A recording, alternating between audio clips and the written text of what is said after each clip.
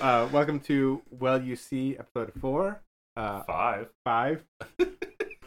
Great start. Welcome to Well You See episode 5. Our first in-person recording, which is weird. And sure to have a host of technical issues we'll have to work out later. Also a first, here we're not talking about a piece of media we watched or read with our faces or with our ears. We're talking about wargaming and 3D printing, specifically OSR, which is old school revival or old school renaissance, depending on who you ask. We have our guest today is Caleb. Hello. Caleb is our resident GW maniac. And historical wargaming dude. Yeah. Adam knows nothing about wargaming. I know very little. I know only what I've picked up from the #miniatures scree that goes on constantly. Discord channel. That's fair. But you know a lot about 3D printing. And a couple things. Yeah, just for you. I might be able to see 5 printers without moving very much. What do you think of this Minecraft setup, basically? Yeah. Like the old engineering mods you could do where like auto mine and stuff. Yeah. So what I was talking about is I have a shelf with 5 3D printers on it, and that's not all of them. Yeah, that's just what I can see from here. But the weird thing is 3D printing is kind of what's bringing a lot of these old Games Workshop games back around. Yeah, right? Just anything. Yeah. These were games that were very small runs out of what's called Specialist Arms. They did, what is like early 2000s, they did what was called Specialist Games and had a magazine for it called Fanatic, which what I understood about it, like the guys that did it was like, that company used to be 20 people. And like 5 of those guys were like, what if we played other game, like made new games? And they just wrote rules for them and took miniatures and sometimes got miniatures sculpted because one of the guys there was a sculptor and just made them. And these were like, for my understanding, these were like small runs. Like, they were smaller.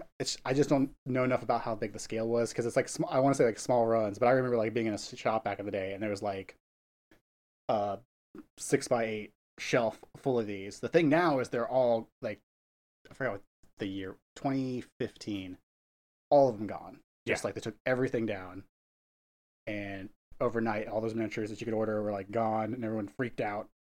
And then for years it was like the eBay trade. You just had to work through eBay, which has been talk about a spike this past year, which might actually correlate with how much 3D printing stuff I've seen this past year. COVID hits. Basically, I think every nerd out there who wanted to That's fine.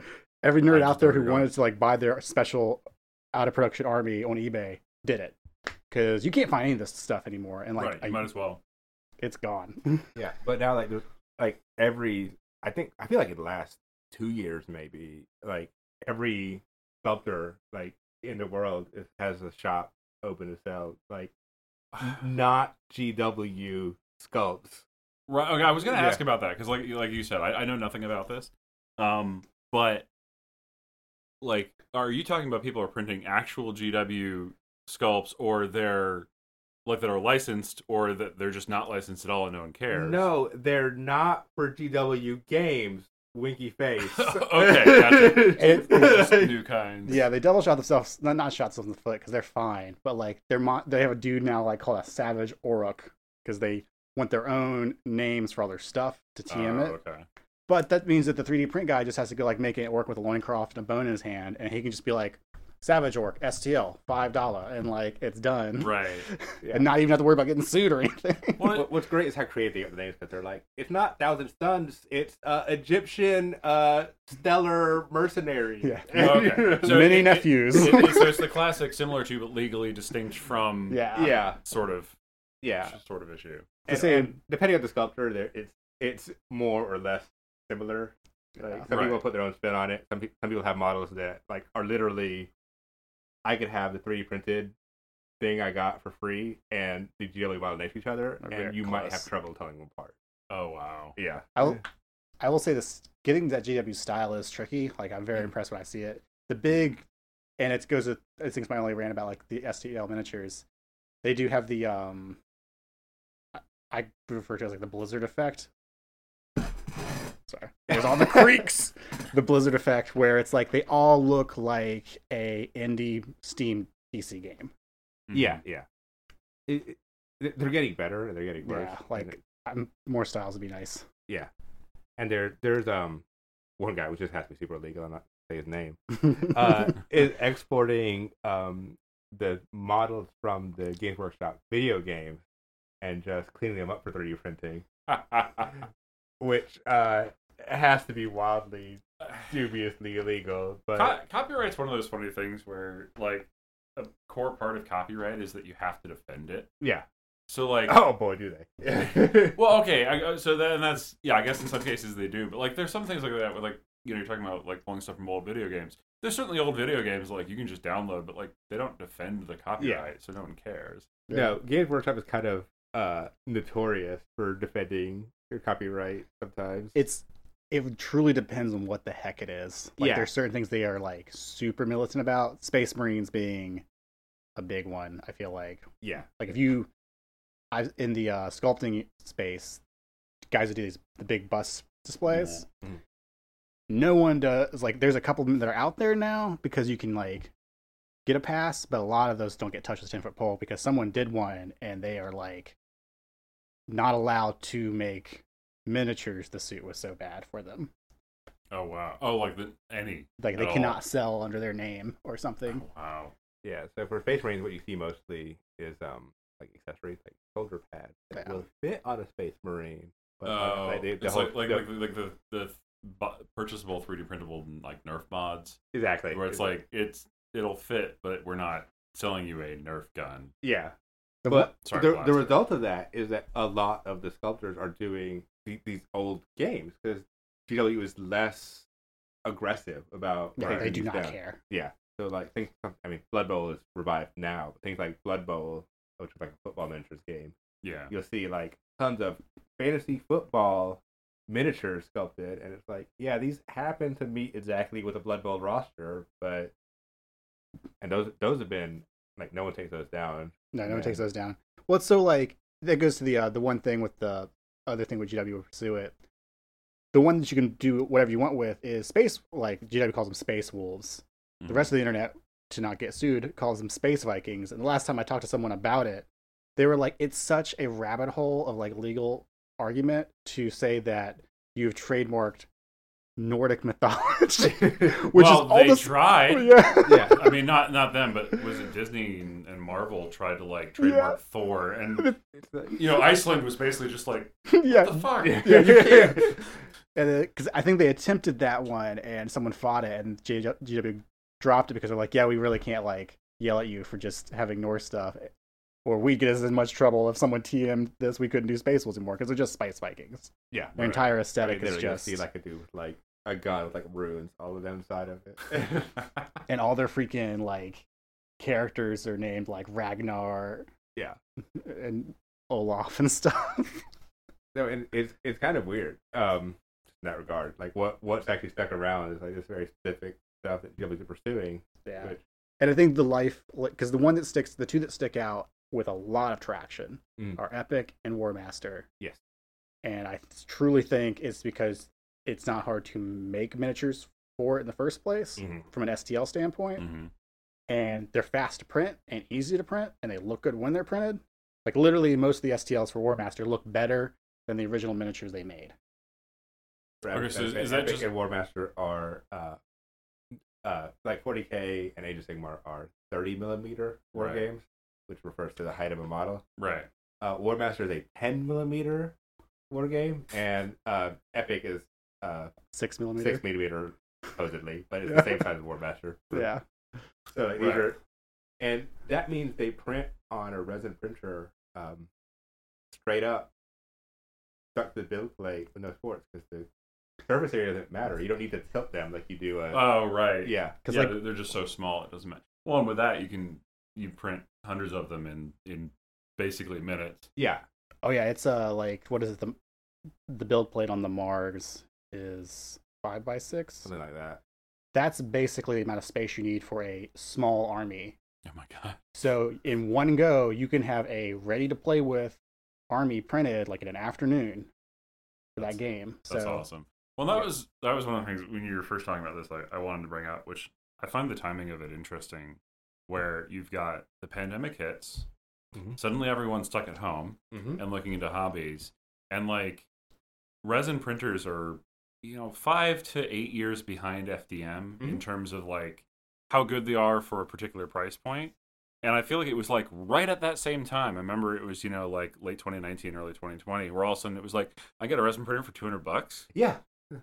So it was sort of interesting timing with that, where it's like everyone's stuck at home. I'm gonna buy a resin printer and see what this is all about. So then, of course, everyone starts making STLs for war games. And there's like a simultaneous shift there from like Thingiverse of like, I want every model I download to be free. Like, how dare you even consider charging money for something? To like $5 for a bunch of goblins? Sure. Like, well, that's one of those things where like I find a great difference between that, because like for me, I mostly only print functional things. Right. I don't really print aesthetically pleasing things. That's why I got resin printer really cheap. Yeah, there's that. But like for functional parts, I'm all much more for them being open source, and especially for providing something other than the STL, so that you can mix it to your own desires and do what you want. But for a sculpt, who cares? Yeah, like that you're not like. If you're going to modify it, you're going to be mesh modifying it. You're you can load it into ZBrush or whatever, and you're gonna be modifying it as a mesh, not as like where with a mechanical part you want like the step file for it, so that you can actually like modify the components of it. Right. I want to make this with M5 screws instead. And, like, I don't want to like do that manually. I want to. Right. Yeah. Exactly. So like I always hate it when like mechanical parts they only have an STL, but I've also noticed that I feel like because the sculpts and all of that stuff has become more of a thing where people are willing to spend $5-10 on them or whatever, that people are also now willing to spend money on like the more mechanical stuff. Yeah. Like you're allowed to charge for it, and like no one freaks out. Well, I mean, and we've seen that. That's like some kind of weird digital bridge that's get like crossed for different things. Like the same thing with when I was in college. It was the music. It's like, what do you mean you want me to pay for an MP3? It's like just download them on LimeWire. Yeah, And now it's like, oh, yeah, I just pay $10 a month Spotify. We've gone through this whole we went through. I'll buy digital albums until like I'll just make this a service. Oh, that is true. Well, that's like a couple weeks ago.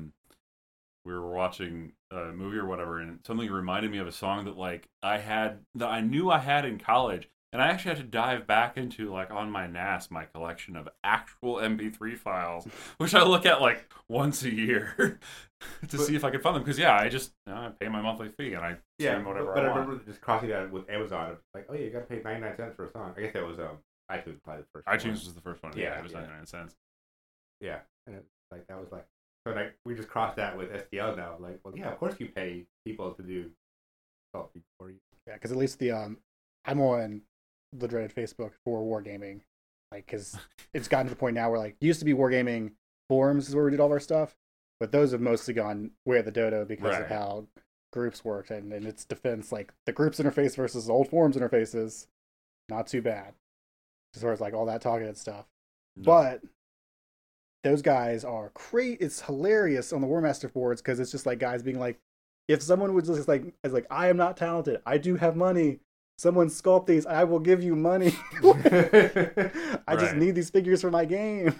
Which, I mean, with it being the digital aspect of it, it's kind of nice where, like, someone could maybe do a commission, but then be like, I don't need this to be exclusive to me. Yeah. Like, sell them all you want.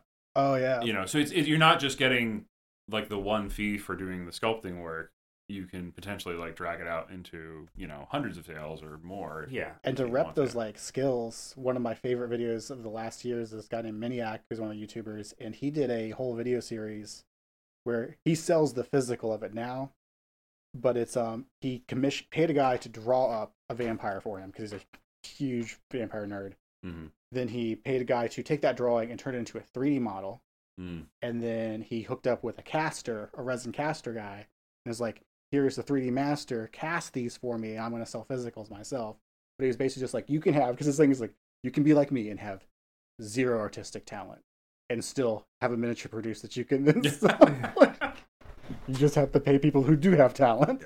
Yeah. Oh, sorry. Yeah, that makes sense. I mean, I would have zero talents there, and it's one of the reasons why I no longer have my resin printer, because it wasn't useful to me. I put it much better use than you ever did. Oh, I know. I find it hilarious. The moment which I realized, like, okay, yeah, it makes much more sense for you to have that printer than me was when you sent me the picture of the 5-liter jug of resin. I was just like, that's almost gone. Oh, God. Yeah, well, but I mean, it's like, you look over here at my shelf, and I've got spools of filament. And, like, that's not because I don't use it. It's because I will go through it. I might be getting an FDM, like, in a month from now from a friend who's just... He needs to get rid of it because he keeps on printing things he doesn't want, which is funny. But I was like seeing little shelves here, and I was just like, I can do this. Oh, yeah, totally. I need these totally. No, they're great. I mean, it's not to say that like FDM printers are obsolete in any way now. There's so many jobs that you still want that for. They're the toolbox printer, is my opinion. Right. Well, and like, looking at the ones that I have here, I mean, those are my 4 Pruses. And ignore the one on the bottom. But like, that's basically my mini print farm. Yeah. They're unmodified. They're my workhorses. They just work. And I don't worry about it. Yeah. The crazy thing I've seen with the FDM recently is, as far as from wargaming, is in the historical wargaming scene, there's 2 designs. Well, one's not a design. It's existed since the 19th century. It's Kriegspiel, like the OG. Mm-hmm. There's a company that still prints all those rules. Mm-hmm. What those guys do is they will print out like OG maps of like the Shenandoah Valley or say Waterloo, and then they just want colored blocks with like a little etching on the side of them to be like, is this the 5th Hussars or is this like the 12th Grenadiers?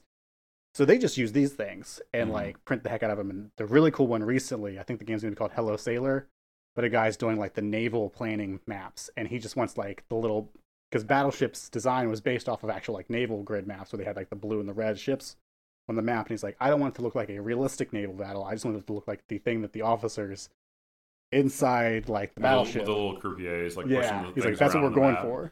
Nice. That's funny. That's cool. That's cool. Well, like you've been doing terrain and stuff, Sam. Right? Yeah. With FDM, because I assume there's a reason why you're doing it with that. Well, there's a few reasons. I mean, FDM is still cheaper. Like true. Like cubic inch to cubic inch. Like resin costs more than filament, and that does not matter. Well, when you're getting the fidelity you want out of a miniature, you need it to be good quality regardless. Right. But when I'm printing a 3-foot tall tower, I don't need the level of fidelity that you get out of a resin printer. Mm-hmm. And I also don't need to spend $45 worth of resin to have that that tower. And the other thing, because the biggest competition for FDM terrain in wargaming is probably MDF terrain, and even with the just like laser cut MDF. Yeah, they laser cut castles and. Oh, okay, the ones that are like the tab and slot construction. Exactly, gotcha. That's huge. That was like a barbecue whenever you get the box of that stuff. It's so good. Yes. Yeah. But those guys, like, there's folks, because you get 2 types of folks with the wargaming where it's either like disassembled and maybe spray painted, or something is chill, I'm good. And then there's the maniacs that are in close to having a model train hobby. They're just in denial. Yeah.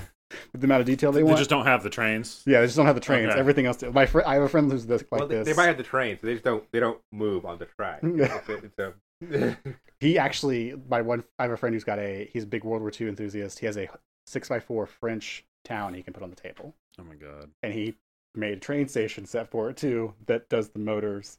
It's playing his games are the best because like you blow up a tank. And he's like, 1 second, he'll go under and pull out a little like LED light flick that has like a smoke cloud and everything, and just like take the turret off the top of the tank because it's magnetized. Oh yeah. And then put that there, so you're like on this battlefield with like that it's been exploded. Yeah, it's so good. That's awesome. But that's what he was doing was he'll print off certain things with FDM because he's gonna throw so much like modeling effects on them, like paint, textures, all this stuff, that it masks the problem that some people have with the FDM, which is that you get that print line across it. Right. So. Yeah, that's fair. Well, it's for a while, like I know there's a lot of people that were like, "Oh, well, I'll use ABS or ASA and acetone vapor smooth it and all that stuff," which you can do. But like then I start seeing some of the minis that you're printing in resin, and it's like you would never be able to print those on an FDM printer. Yeah, if you spend a very long time with an FDM printer, you can and like do the FN vapor smoothing and all that. You can get a mini that looks okay on the table. Like it looks fine for what it is. Right. The day I got my resin printer, I was putting out minis that looked as good as anything I had ever bought. Yeah. Like which is just insane. I mean, you know, I spent 2 weeks trying to, I don't know which one of those 4 that you let me borrow. One of the minis. One of the minis. I spent 2 weeks trying to tune it to print like basic minis, and I gave up. And I have 5 years of experience with this. Yeah, no, that's fair. I mean, even then, and I'm not saying like resin printing some godsend, because I also shortly after printing a great mini for it, spilled resin all over my workbench. I just had a guy yesterday posted the Facebook chat because he bought a printer last week and had the resin overflow thing happen to him. Yeah, and it's the work. It is sticky. It's some level of toxic that you don't necessarily want on your skin. Right. Yeah. Right. Like, well, it doesn't exactly clean up. It's the kind of toxicity that builds up, and then eventually you're allergic to it. Yeah. It gets under your skin. I'm understanding. My understanding is if you're not careful, you could eventually get sunlight allergies because you're absorbed. Like it's UV resin, I guess. Oh, it's like, so you'll get like, oh yeah, now I get a rash in the sunlight because I got too much resin. Yeah. Well, and like you're if talking you have a respirator, wear gloves, wear a respirator, wear safety glasses. Don't be like me and get 99% IPA splashed in your eyeball. Yeah, basically don what you would have when you went to go to the grocery store in March of 2020. There you go. That's a good rule. Just the full hazmat. Pretend your printer has COVID. Yeah, well, it's a friend of mine had said to me one time about resin. He's like, basically, I treat resin as a nurse would treat blood. Yeah. Like it is an infectious agent. I will not touch it. I'm constantly spraying everything in my garage. Which, by the way, keep resin printer in your garage, not indoor toys. Oh man, I yell. So, there's the one guy, and like every time I see a post about something, I'm just like, put that in your garage or anywhere else. Get out of that room. Like, I mean, if you had enough exhaust, maybe. It always freaks me out when I see people that have resin printers in a room that's carpeted, and I'm just like, that's such a bad idea. No. There's one YouTuber I was watching, and he has a resin printer in his desk behind him in his office, and he was like doing something with it, and then he was like, and then you clear coat it, and he's just at his desk indoors and pulls out a can of matte varnish and sprays it into it, and I'm like, dude, go outside. Like I will say I'm a little bit of a hypocrite because I do some airbrushing inside. I mean, with my acrylics doesn't have like volatile accelerants. Yeah, you don't have VOCs in it. It's just yeah. It's you probably still should not do it inside. But I mean, fair. But it is at least better. You're just like acrylic paint. I do the respirator for long sessions. Once in a while, I'm just like yeah, which is bad. But I've gotten so where it's so easy to do it, like speed wise. Yeah. But I know some folks it's like still a process for them to work with airbrushes. It's also very low volumes of air. It's not like you're airbrushing a car. You're airbrushing a mini. Yeah, that's the other thing because like there was a time I airbrushed an entire set of Silver Armor with an airbrush indoors, and when I was done, I looked up and realized that the room was hazy. Oh no, it's also a good lesson in that sense with the airbrushes. Is like if I'm shooting above 10 psi, there is a problem with the paint I'm mixing because I should be able to thin it down to where it'll go like because you were talking about low pressure. That's the thing I've been advising folks on now that I figured it out because I started doing game changer. As soon as I thinned that paint down enough to where I could just thin it through under 10 psi. Because most guys, when you see them like first starting out, they're going like 20, 25 psi with just like thin your paints. Oh jeez. Okay. Yeah, I didn't really think about that. But then again, I've never airbrushed anything. So yeah, you're not here for your artistic expertise. I don't have any artistic expertise. Neither do I. But I fake it and put dudes on the table, and a lot more dudes now. Just a few. Yeah, just a few. Whenever you come over, you'll see like the insanity that is my collections. I mean, also like this is me because I'm a crazy person, but it's helped me having digital files that I print because I can buy digital files and not have to like physically store them anywhere in my house. Or when I was primarily buying physical miniatures, I'd be like, oh, I got to get that box set, that army set of something, because it's like 50 dudes for like comes up like $1 a piece. Oh, and then yeah. I realized that I had 50 dudes. that you may or may not paint one or all of them, and Right. then the other being But then stored. the other, they have to be stored. So That's fair. Yeah, you can manifest them on demand. Yeah, that is a benefit to my particular neuroses. See, now you've just got me imagining the distant future. Star Trek era. We've got replicators, and you've still got people like you, and they're like, "Computer, I'd like whatever orc something," and it just comes out little gray dude. And then you go and get your paints. Like, you could get the computer to do it for you, but, that's not any of the fun. Yeah, no, you still just like, yeah, that's what I want. A Star Trek captain that's a war gamer. I did love that in Battlestar Galactica. They always had their big, like, war table. Right. Oh, yeah. But it always had, like, really involved miniatures of, like, ships. And they'd run to a new Cylon ship. And that episode, they'd have, like, a perfectly painted model of it. Like, is there a 3D printer somewhere on Galactica? Yes. Or a replicator or something like that. It's just, like, It's a prop guy back there. Baltar's back there, just, like, quickly. Random quick aside with that, I was having a conversation with a friend of mine the other day about 3D printers in sci-fi. Because, I think it was some, Netflix space movie. I can't remember what it was. It was one of a crew that was on a mission to Mars. One of them breaks her arm, and they 3D print a cast for her. Which, okay, yes, that's a thing that you can do. Fine, but the printer that they had was just a bog standard MakerBot, just mounted into the wall. Yeah, and it's this was supposed to be a good 10 years in the future. I'm first of all, you're in space. It would be in at the very least an industrial unit. Yeah. And the one that I always want to see them make, it's I think somebody's called Melt.io, and they specialize in laser fusion based metal 3D printing, where instead of printing with a bed of 3D powder, they actually kind of airbrush metal powder through a nozzle and then hit it with fiber lasers as it's coming out. So it's like FDM, but way cooler. Yeah. And the head of it looks like the head is this massive thing, and it's got 4 to 6 fiber optic cables for the laser coming in, because it can have up to 6 different laser sources, and then then the center is where the metal comes out. But it's one of those things that looks like it would be a weapon held by some space alien. Yeah. I'm that is the printer you need to put into your movies. Which I'm actually surprised that DLP printers at home got here faster than laser SLS at home, because I remember for a while Shapeways was people talked about, that was all SLS. Right. So, they're still around and presumably great quality, but they'll be like, oh yeah, we'll print that mini for you, but it'll be $50, and you're like, cool. If I print it on my no home printer, it's 38 cents. Well, SLS is inordinately more complicated. Yeah, I'm aware. Well, first of all, it has lasers and sintering. Yes.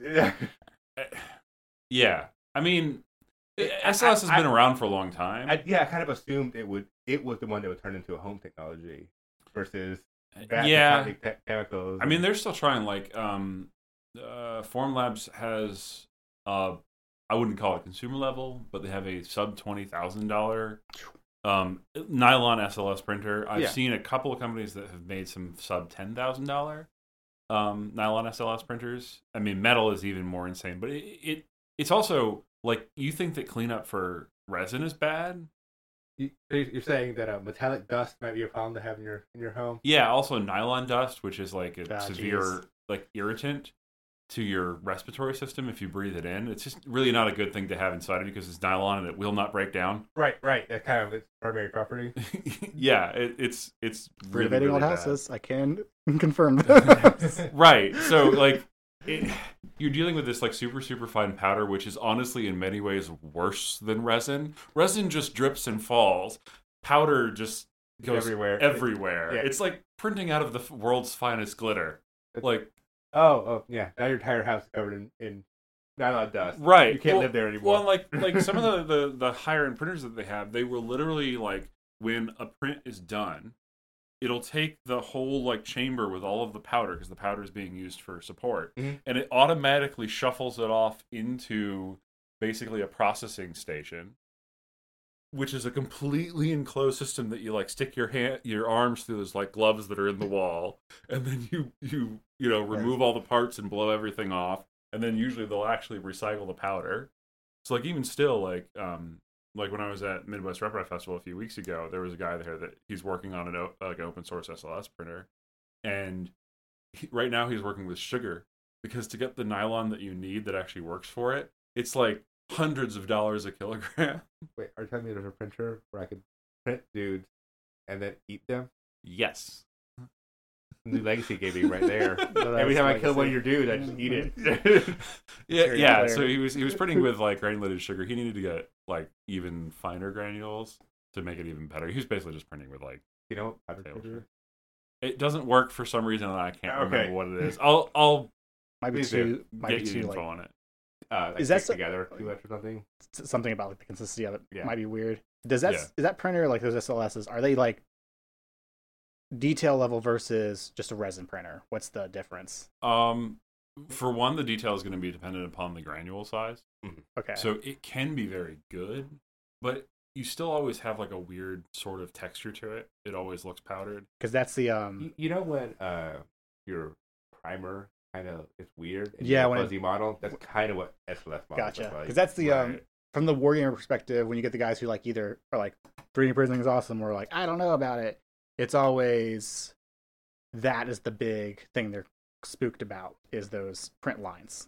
And that's why resin basically just like for them is like it just removes the problem. It removes the problem, and also they print those resin printers are usually like I don't know. Some guy was talking about it where he was like this thing, because I was like you should get the FDM for trade, and he's like I don't know, this thing's look pretty crazy because you look at one and it looks like an industrial machine, whereas some of those resin printers look like a water boiler. Yeah. Well, yeah. I mean, the funny thing about it is like, so resin printer, you've got literally an LCD screen and a motor. If you want to get crazy, you get into like the Prusa SL1 and some of the higher end ones, which actually have another motor to tilt the vat, which is how it separates it. Whereas normally it just has a Z motor. With those, you have 3 or more motors, well, 4 including the extruder. So, for the 3 axes in the extruder. And then when you get into the SLS, that's when you get into crazy, because there's 2 ways to do the actual beam movement. Which one, you just have a Cartesian XY, it moves around like you would like a laser cutter. But then you can also have a galvanometer system where it's 2 mirrors on like magnetically actuated axes that can move around really, really fast. Like high-end ones will do 20 or 200,000 positions per second. Which a very high-end resin printer would use that. Crazy. Right? Like there's laser, what's it called? SLA. SLA. So yeah, what you're using is MSLA or masked SLA, which is I've heard it also called just DLP. Or your DLP. Yeah. Well, the DLP ones were actually when you're using a DLP projector. Oh, I see. Because for a while, before they got good with doing getting LCD screens that they could take the backing off and use as a mask, they would just use a DLP projector. Okay. Those were god awful slow though. Interesting. Because they weren't using just a pure UV source. They were just using a bulb, and like cure times would be like 30 and 40 seconds per layer, like normally, like for a regular old layer, and then it would, for context, the cure time is 2 seconds per layer. Ah, gotcha. Yeah, and like and that's because his printer is a monochrome LCD. Okay. So then it's literally just basically black and white, but the original ones were literally just using off the shelf RGB LCDs, and those didn't let as much UV light through, so the cure times would be like 10 seconds.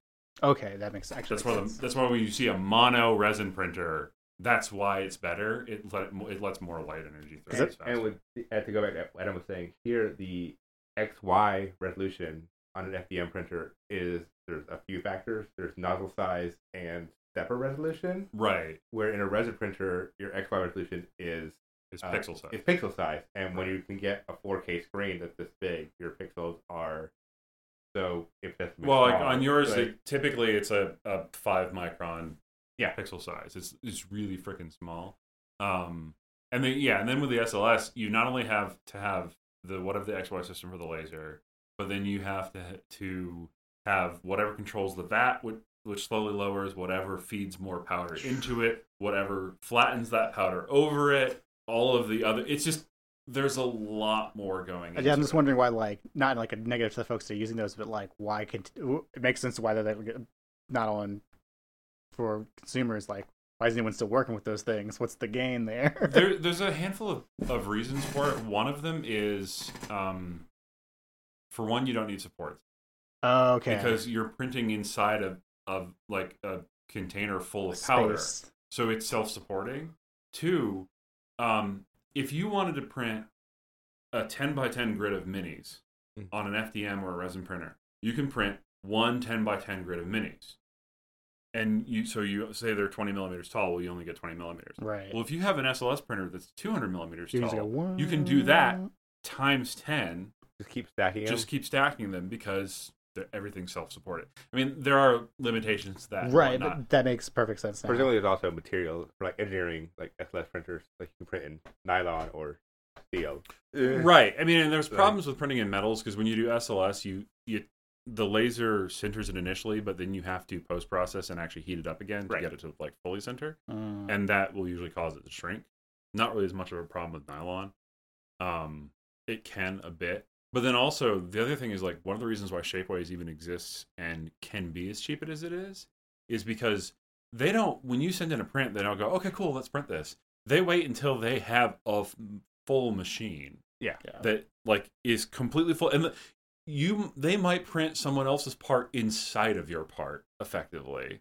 Yeah. They're always at I go to the Historical Miniature Gaming Society's conventions, which is, they do 3 of them, and Shapeways is always there because with the historical guys, I'm going to talk about, like, not the Grail, but something that you don't find that many of until someone starts doing it, is pirate ships.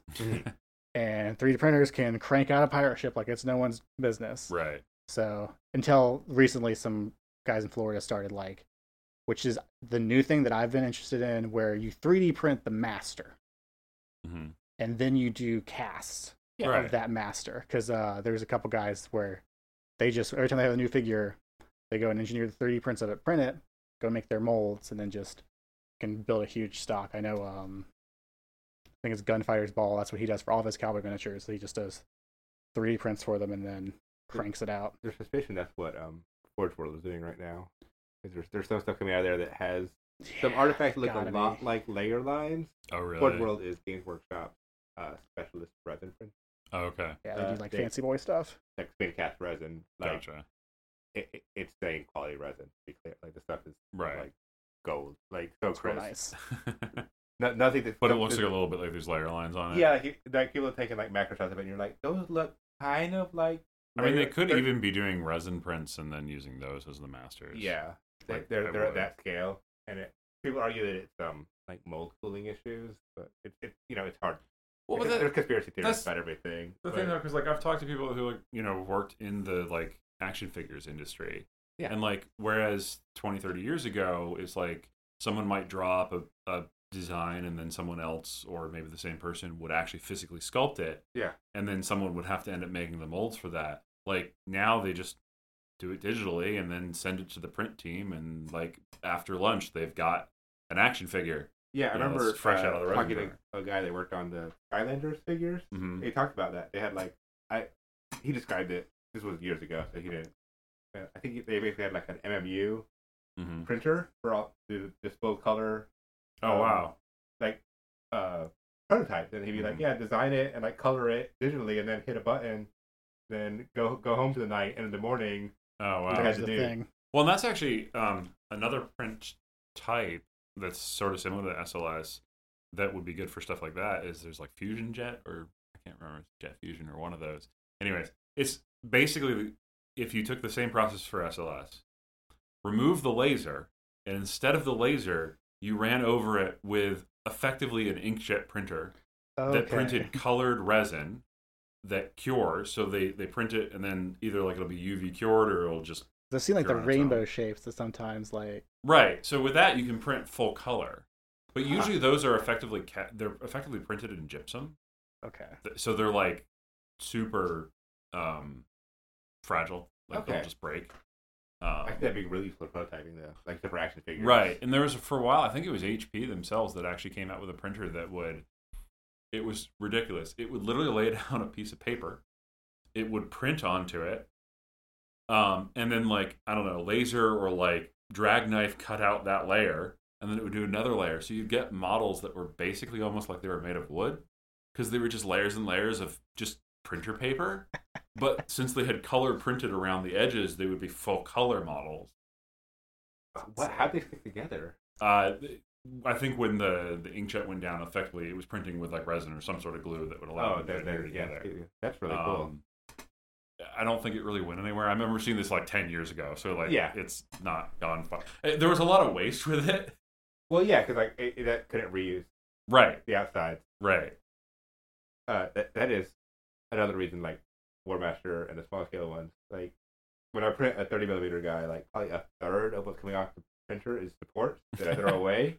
Right. With the Warmaster guys, it's like half of them print with no supports, and the ones that do have supports is like take one support off and it's done. So it's like almost no waste. So that makes me curious with like, you've got like all these people now that are selling sculpts online. Like how many of them would you say are either, you know, minimal support, or like they've designed them so they can basically print without supports? At least the one guy I bought a lot from Minirat, he does the whole. So the Warmaster's weird because they come in, it's like a strip and it's got 5 little dudes on it.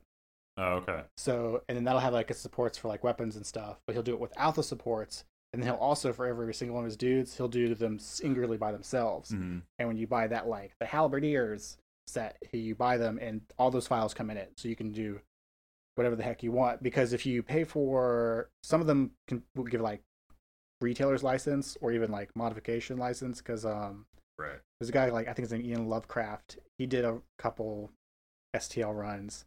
And this other company, Excellent Miniatures, took his stuff and resized it for Warmaster and modified some of like the singles to put them on strips and stuff. But his license, like they didn't do anything wrong, because his license was just like, if you're selling these, you can modify them as long as you're selling them. Right. Okay. So for Warmaster, most of the sculptors are doing like that level of like minimal support. Trying to minimize it at least. Yeah. Or like 30mm stuff. Most of the sculptors will offer a pre-supported version, right? But it's still the same a lot. Like it's a lot of support. It still requires supports. Yeah. Yeah. Like and like that, like a lot. Yeah. Well, it's like I always find that funny with mechanical stuff, because like, you know, the times that I've done, you know, open source designs or kits or something like that, and I've had people contact me and be like, all right, so what's the print settings and where do I need to have supports on this? It's like, no, you don't need any. Just print. Yeah. Just print. And they're like, but how? And like, whereas like for me, that's almost something that's come out of just laziness. I don't want to remove supports, so I just design so I don't need them in the first place. Well, in spite of having to wear rubber gloves and dip in alcohol, it is easier to remove supports off a resin print That's than, fair. than it is an FDM print. FDM prints are annoying to get supports off, and they have so much artifacting underneath. Yeah, those. it can screw up the aesthetic of the print, which is funny because as much as I say I don't care about the aesthetics of stuff, I do want them to like look the decent. and it could mess up the fit. If you have a press fit part, and all of a sudden you have all kinds of overhang under something that's supposed to find something else. Now I'm like in there with a box cutter trying to make this fit. Well, it's like I saw a design one time that I think it was for a plotter, and they had like a recess to put an LMU8 bearing. So like the bearings that they use on all like the Prusa Mark IIIs, the little 8mm rod bearings. And the way that you were supposed to print it was with supports holding up the inside of that recess. And like I was like looking through the comments on it, and someone was like, "Well, now my bearing doesn't fit because you know the supports screwed it up." And they're like, "Oh, we'll just sand it." And it's like, well, no, what? Well, don't design it that way. Yeah, not like the inverse argument of that, but what's weird is I think you know this like Venn diagram, because there is a subsector like GW. Because like I find that like a lot of the wargamers have like a pain tolerance for the supports, because we're buying model kits where we have to clip them off the sprues, symbol them, and fair. Like so because like that's my thing. It's just like I literally do that for fun sometimes with like airplane kits I build or yeah. I'm new to GW, and I will say that even cutting things off sprues, those are the easiest assembled models I've ever dealt with. They are very well engineered. Coming out of like other companies that they're like, yeah, we cut this pewter model so we could cut it in molds. And there's no registration holes or anything for the arms. Good luck. So good luck. Figure it out. Like, here, glue these two flat pieces of pewter together, and like then Of pewter. pewter, yeah, What do you glue pewter with? center acrylate. Really? Yeah. Okay. Yeah, it sticks together. So, well, in that case, you also get a fun tool called a pin vise, which is a tiny hand drill I have for one. jewelry. Yeah, Yeah. And you drill either side and do a brass rod. Oh, If okay. you're lazy, you have paper clips. And hope that you line them up correctly. Uh-huh. and- yeah. I just bought a Proxon for this exact madness. Yeah. Oh yeah, I was looking at their website the other day because like I think Adam Savage is always like They're talking really nice about tools. their tools, and I kind of What want is one. it?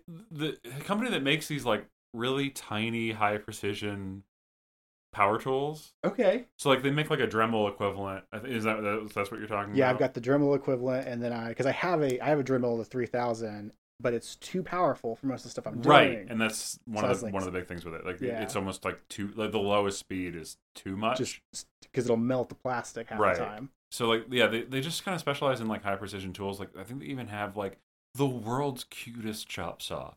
Like I think the blade's like 3 Yeah, it's little- inches. That's It's just amazing. like that. I want that. But like and you can even get it with like a bracelet blade. So you're like, oh, I need to cut a bunch of like brass rods. You can just cut it with that instead of like getting the big honking. Because But yeah, good. I dipped my toe. The reason I was looking at those tools in the first place is I dipped my toe into like model shipbuilding, Right. and those guys do like the scratch builds and everything. Yeah. Because I was looking at I think it's Micromart's the store, Mm-hmm. and that's a dangerous place to go if you like tools. Oh yeah, 'Cause it's just I'm like- familiar. All the tiny tools. Don't go there. Yeah. It's like little tools.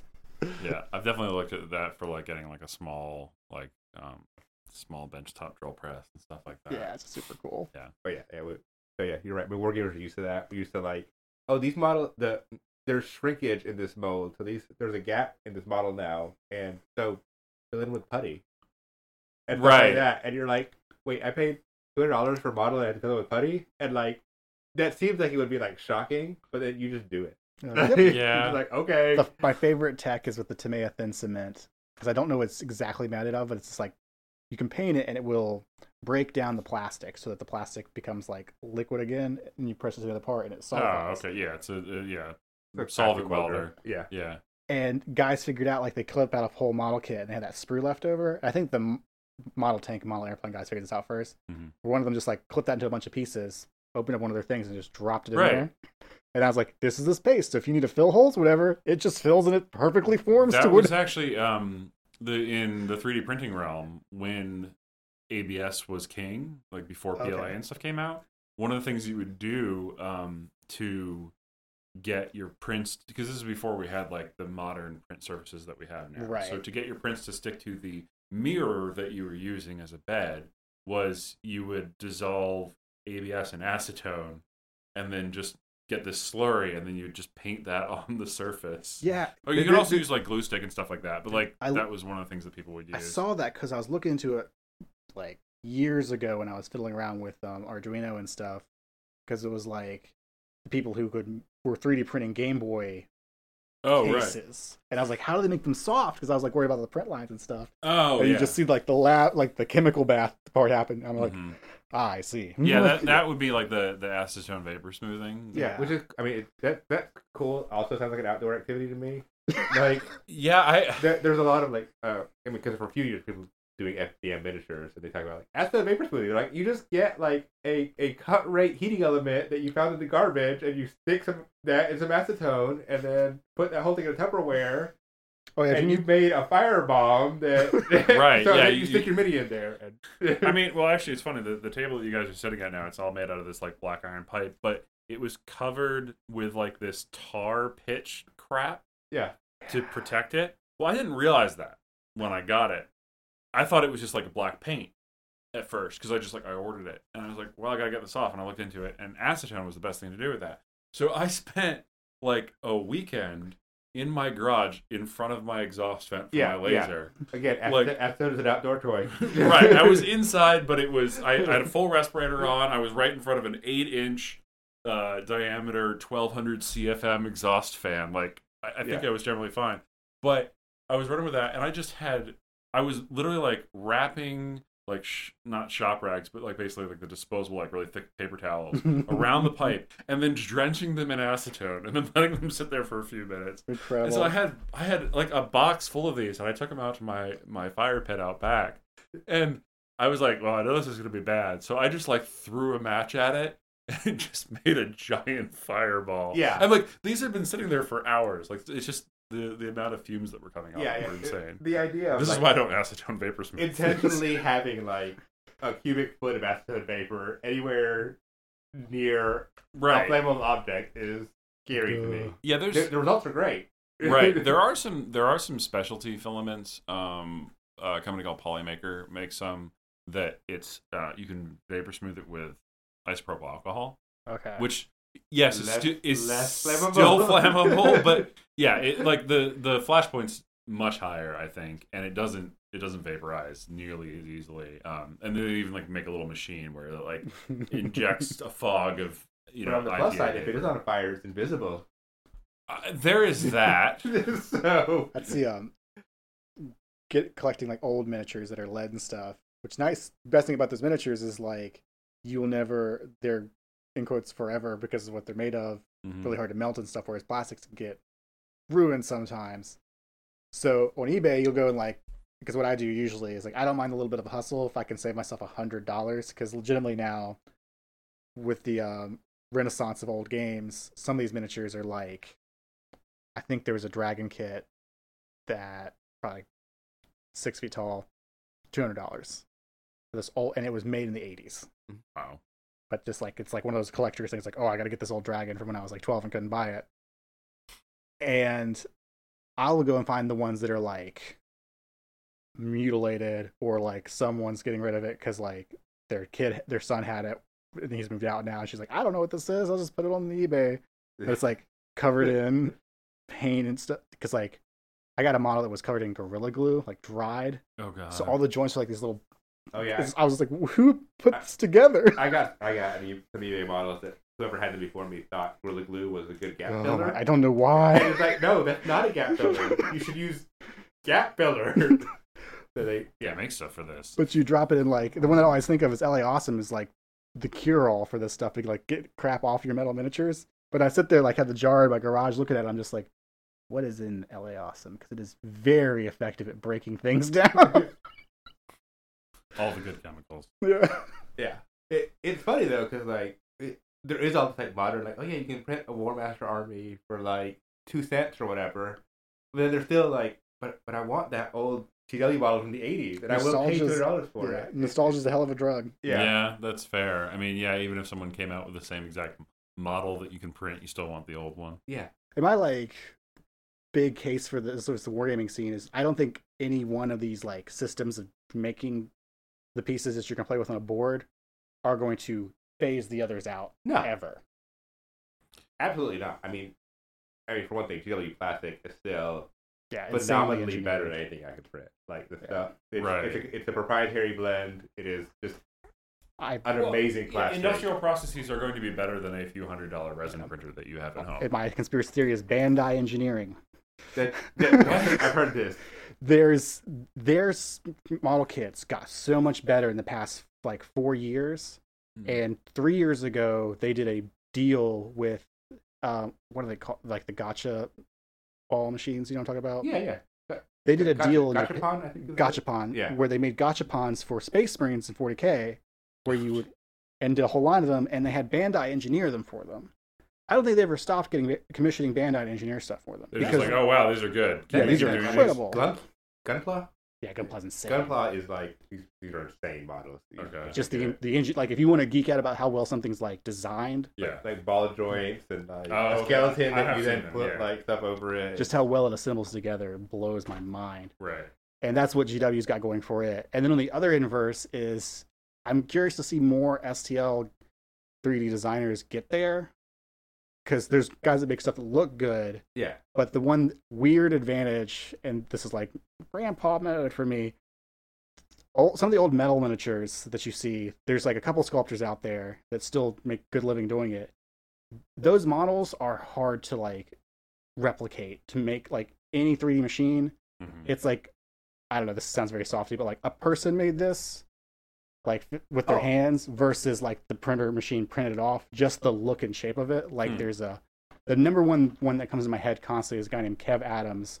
And I think his other name is like Goblin Kev, because he's the guy who made the original Goblins for Games Workshop in the 80s. Oh, wow. And he's still making Goblins today, but it's like the crazy faces and like wrinkled noses and stuff that some of these guys can crank out. There's a historical guy named Paul Hicks who does a lot of medievals and World War IIs today, and his stuff is insane compared to like, someone on the Twitter sphere joked around because they had an STL for World War II stuff that did not succeed on Kickstarter, and the reason it didn't is because at the same time Hicks had a Kickstarter going to get some more sculpts of his stuff, and everyone backed that because they spent all their money on that one instead of the World War II because like, oh, the personality there's. It's hard to replicate like work with a physical object. I mean, I had the fellow when I 3D designed anything, and then I go to print it, and it's entirely a different size than I thought it was going to be. Because I'm just bad at visualizing. So like, I do that all the time. I've definitely had times where like I'm designing something and you know it's the size of the dinner plate in my mind, and then I go to print it and it's the size of a pea. Yeah, you know, or and something like I that. imagine like you've been for doing, a sculptor, I don't know. I'm speculating that like digital sculpting probably might have some of the same issues versus like working with putty in front of you. Like you have the portions exactly. Yeah. That's why Lychee Slicer always has that mode where it shows a banana in view.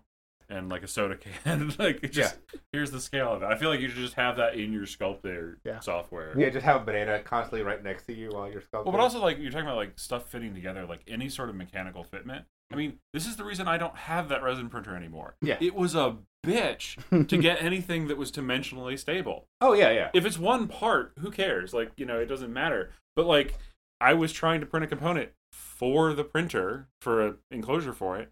And it would be, 1.5 millimeters off, which to me is complete and utter garbage. Well, it wasn't just 1.5 millimeters off. It was 1.5 millimeters bigger in one axis and 1.5 millimeters smaller in a different axis. And you're like, what happened to you? Right.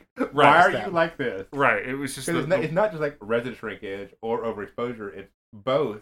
Simultaneously, and because you're not printing square to the build plate, they operate like they function weird.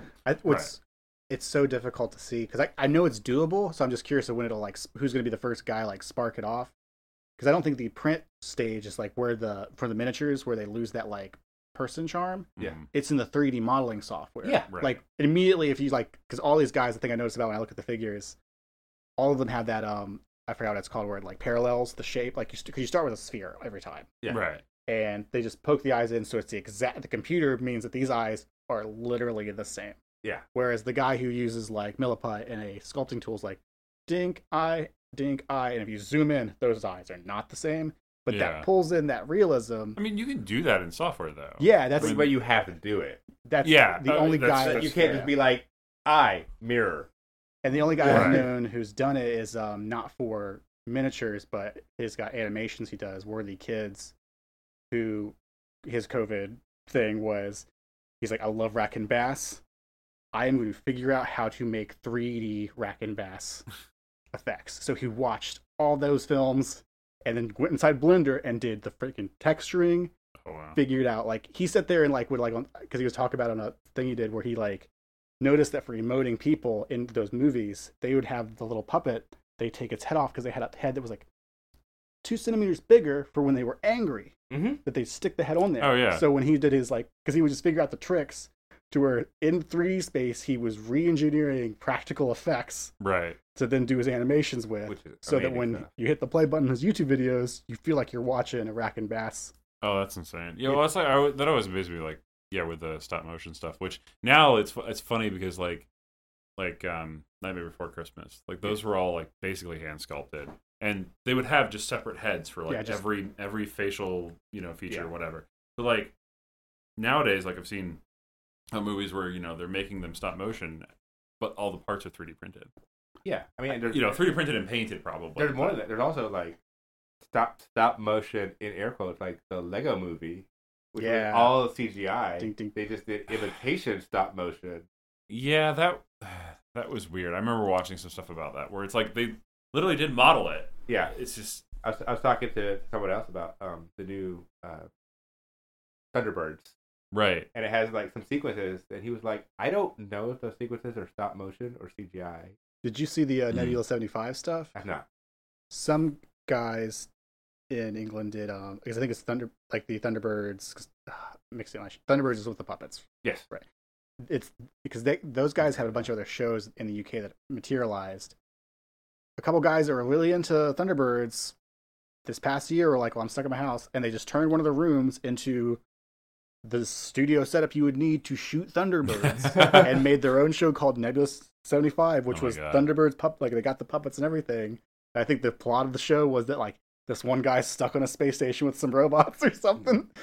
So I think we can get that level of digital artistry. It's just people have to. You gotta find the person that's gonna like go and be that. You have to put the time into it. Yeah. You basically have to do the manual work, but just in a digital space. Exactly. Which is still complicated. Like, it's one of those things where it makes me wonder, like, you know, you're working on a 2-dimensional screen, and yes, you can move stuff around, but like, it's not the same way as just being like, you know, let me kind of look at this. So you want like over here. a T1000 like display for sculptors where they can like work digitally and then it like. Well, no, but like I could see with like I want that. Yeah, I know, but like I can see as we're getting into stuff like Microsoft's augmented reality stuff, or Mhm. like the Leap Magic Eye or whatever the hell it was called.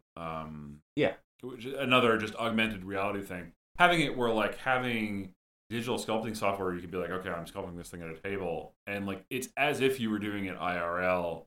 Because you can like just move around and look at it. You're not constrained to let's shift left click to do an orbit, you know, or whatever it is in your software. Like you saw like Tony Stark doing Marvel movies where he was engineering and he would like Right, reach just out, grab it and move things. Yeah. I think that you would need to have that same level to really get back to bringing the artistry back. I mean, not that there aren't people that can do things in the current software, Right. and it looks amazing and looks hand done, but because the thing that I always like, how do you think about it even more is with generally when you see like new fresher designs, not to like put AAA gaming on blast, but right. it's not them. They're doing the Unreal shooter clone bodies and shapes. Yeah. Those indie games though can do it, but like your 3D elements in indie games are still like a very semi-chibi predictable model range versus 2D designs are insanity now. Yeah. And I'm wondering if it's just the long amount of time that folks have had exposure to working with that tool at a larger scale, like has 2D animation digitally been around way more to where I think yeah. there's this like crest that gets hit where like 3D modelers will get to this crest where it's like suddenly. Well, and the funny thing that you get into that though too is a lot of 2D animated shows you'll see now are 3D. Yeah, it's just like it's just a matter of the process with which they render it makes it look 2D. There's video games like that. You can get new or last Guilty Gear and the current one are 3D with just insane filters on them, and you're like, if you're not paying attention, you're like, oh yeah, that's the 2D game. But it breaks my brain. Like, yeah, well, I'm pretty sure the new Castlevania is like that, and by extension, the new He-Man, which is not out yet, but freaking Guilty Gear, the new Guilty Gear game. Yeah, that's what it's just insane. Yeah, I mean, so like you can do that, and so they're moving towards that. And I think a lot of that it's just a matter of like being able to have augmented reality or whatever. It's just the tools that you have. Still, look, I mean, if you look at even just look at a classic Disney movie, the animation is better looking than what you get out of like Castlevania or He-Man. Yeah, like I know it's great I know, to say, hot but take, right? I mean, okay, there is more. There's more depth to it. Yeah, like his like the Castlevania or He-Man or any of the sort of modern ones. I mean, these are all Netflix things, but the new She-Ra, like they're kind of more to me like how Simpsons is done, where like if someone you know, like you got Homer Simpson, he has the yellow skin tone. Yeah, it's the same color throughout. There's no shading. Yeah, you know. Well, and there's no what Caleb was talking about of like with stop motion, like you know, and traditional Disney animation, like when someone was angry, they did you know what do they call it, stretch and anticipation, where like they would get like the emotion was bigger for a second, or like you know, they'd want it to run and their feet would extend out and stuff like that. But also like 3D models aren't doing that. Yeah. Time consuming as well, because like the one of my favorite, like where I get on that when I make that hill is like those old animations are just still like the craziest things ever. Is that opening? I don't think it's the opening Pinocchio shot when it's like zoomed into the village and it comes out of the village in Pinocchio and like more of it shows up and everything. because some like I think it was a person at Disney was just like, I'm just gonna give a PSA to everyone. It is 2020. This is still extremely hard to do, and they did this in the 40s. Yeah, Right. and it's a weird thing because, like, if I want to pay $5 for a goblin on my mini factory, how much effort is that guy putting into it? Exactly. Like, Well, and that's the only reason why they can sell it to you for $5 is they're not just selling it to you for $5. well, yeah, I get that, but like he wants to put out 20 of these this month, Right. and it's like My like to yell at the consumers that one, just like don't want as many miniatures all at once. yes, Give them some time. it's true, and we gotta get into that, like, Because like Disney put out a movie every I don't know what their old pace was, but it was Yeah. Usually every year or two. every but- year, I've 2 years, something like that. you get to meet a wargamer who doesn't have like 6 projects on the shelf that they need to do. Yeah, I mean, that's just the way that goes. Yeah. With any hobby, really. Right. You've got a million. I mean, you see yeah. my office right now. It's filled with I- in progress and Well, yeah, to be in progress project. yeah. If we want good sculpts, we got to get in because like GW does new releases for a line a year, not And a like month. and also I bet like I don't think there's been a thing we've seen recently that hasn't been in the chamber for like a year or two. Yeah. You know, So like versus like a Patreon, we were like, all right, I need my 13 new models this month. Like, Yeah. where are they, dude? Like, that makes me think though. Like, I was saying to some of our friends recently that like some of the YouTube channels that I like the best are the ones where they don't Give a care crap when it comes about the timing, because like so many of them, like due to the algorithm or whatever, you have to come out with a new video like at least once a week, yeah, if not more. And then there's some where it's like it'll be 5 weeks, 8 weeks between videos, but it's awesome. yeah. I mean, anything like artistry takes time. Right. Right. Well, and that's what I'm saying. Like, I wonder if it'll get to the point where you've got some sculptors that are like that, where they're like, "Look, it's coming. Yeah, Just I guess chill." Forest Dragons kind of got there. yeah. When he was just there's one for War Master, and Mhm. he's just like, guys, I can't do this $10 Patreon thing, and you guys want like half an army every month, and he Right. eventually just canceled the Patreon. Oh, okay. And then everyone's just gonna go to like, I'm gonna release new models when they're done. He's since I think going to like $5 a month, and you're getting less from me. Like just period. Just deal with it. Yeah, like pay me less, I'll give you less. It'll be better quality. Because like Yeah. to put those guys like to promote like Forest Dragon and everything is like you can like because I'm also like charge more if you want to because I'll be legitimate like your competitor is GW and being one of the GW maniacs, what we'll spend on a miniature versus getting the 3D file from you forever. Like Right. we'll give you more than like I will give you more than $5. That's an interesting point, especially like for guys like you who now have. Well, you don't have a resin printer yet, do you? But, No. Okay. He's You have made- access he's to made- one. He's made heavy use of mine. Yeah, I was gonna say. But like, yeah, for nerds like you guys that have access to resin printers, like spending a little bit more on an STL that you can print Forever. as many as you want. Well, You know, no yeah, and big. a lot of games are like, all right, I'm playing, I don't know, Gaben, and I need like 80 clan rats. So many dudes. So Right. many dudes. You're willing to pay a lot because you're just going to duplicate them across. Right, because if Yeah. you bought 80 clan rats from Who would do that? if you just bought them off the shelf, it's going to be, probably what, a couple $100 at least, if not Yeah. more. Yeah. So where as opposed to maybe a bottle of resin. Yeah, exactly. It's such an easier like So like, I don't need to pay $10 for those clan rats. I could pay 30, and like that's still a deal. Right. if they look good. For sure. Yeah. That makes sense. Although what? Because you know me, I'm a like licensing nerd. Right. So like, with the things that you buy, are any of them, or have you even bothered to read? Like, are they licensed such that you can print these for your own personal use? You can't print them for others, or Yeah. you can't print and sell them, which I think would be more. Yeah, generally it's people use different languages, but I think the spirit is you can't print and sell.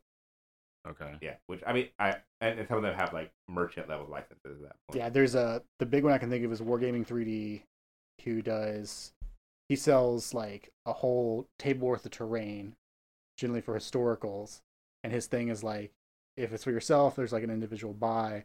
Then he has like a pretty hefty like license fee of like I think like $400 Mm-hmm. per set. But it's like, if you buy this, then you can print, cast, do whatever the heck you want with these designs. Right.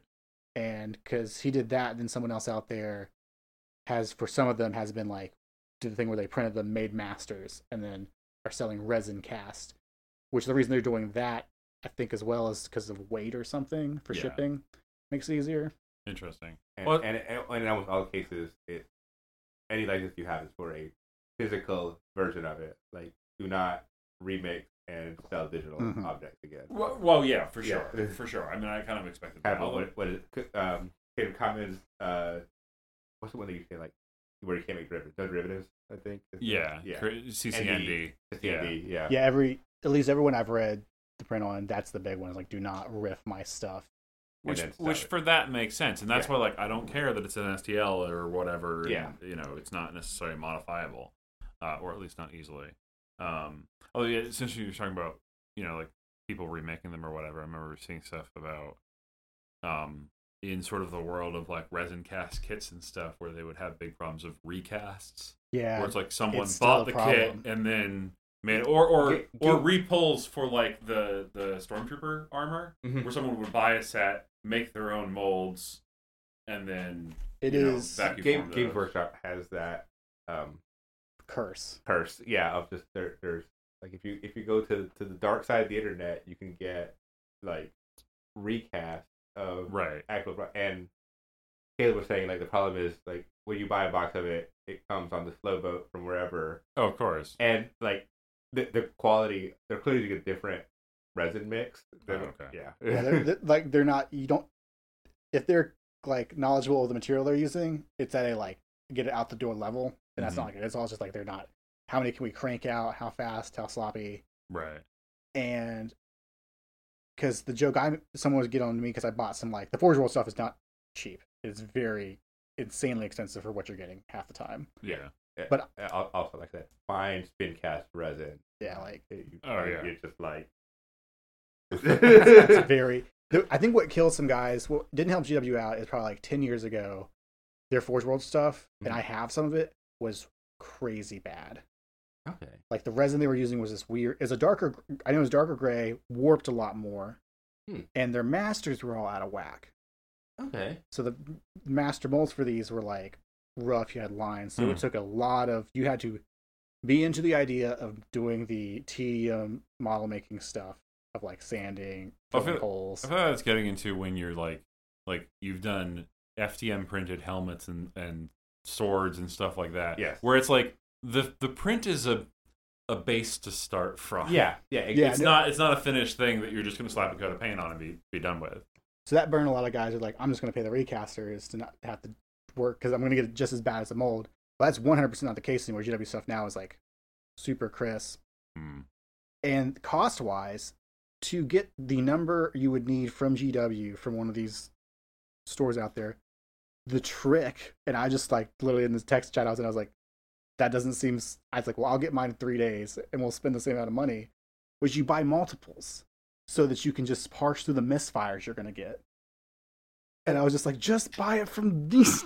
Well, and to me, like, recasting, wow, is like a lot more black and white. Of like, no, this is clearly just stealing money from GW. Yeah. Like, versus like, I sculpted a guy that looks like a space marine, and I'm paying a sculptor is a lot more of like. It's the difference of making a dupe of a cassette tape of an album versus covering it.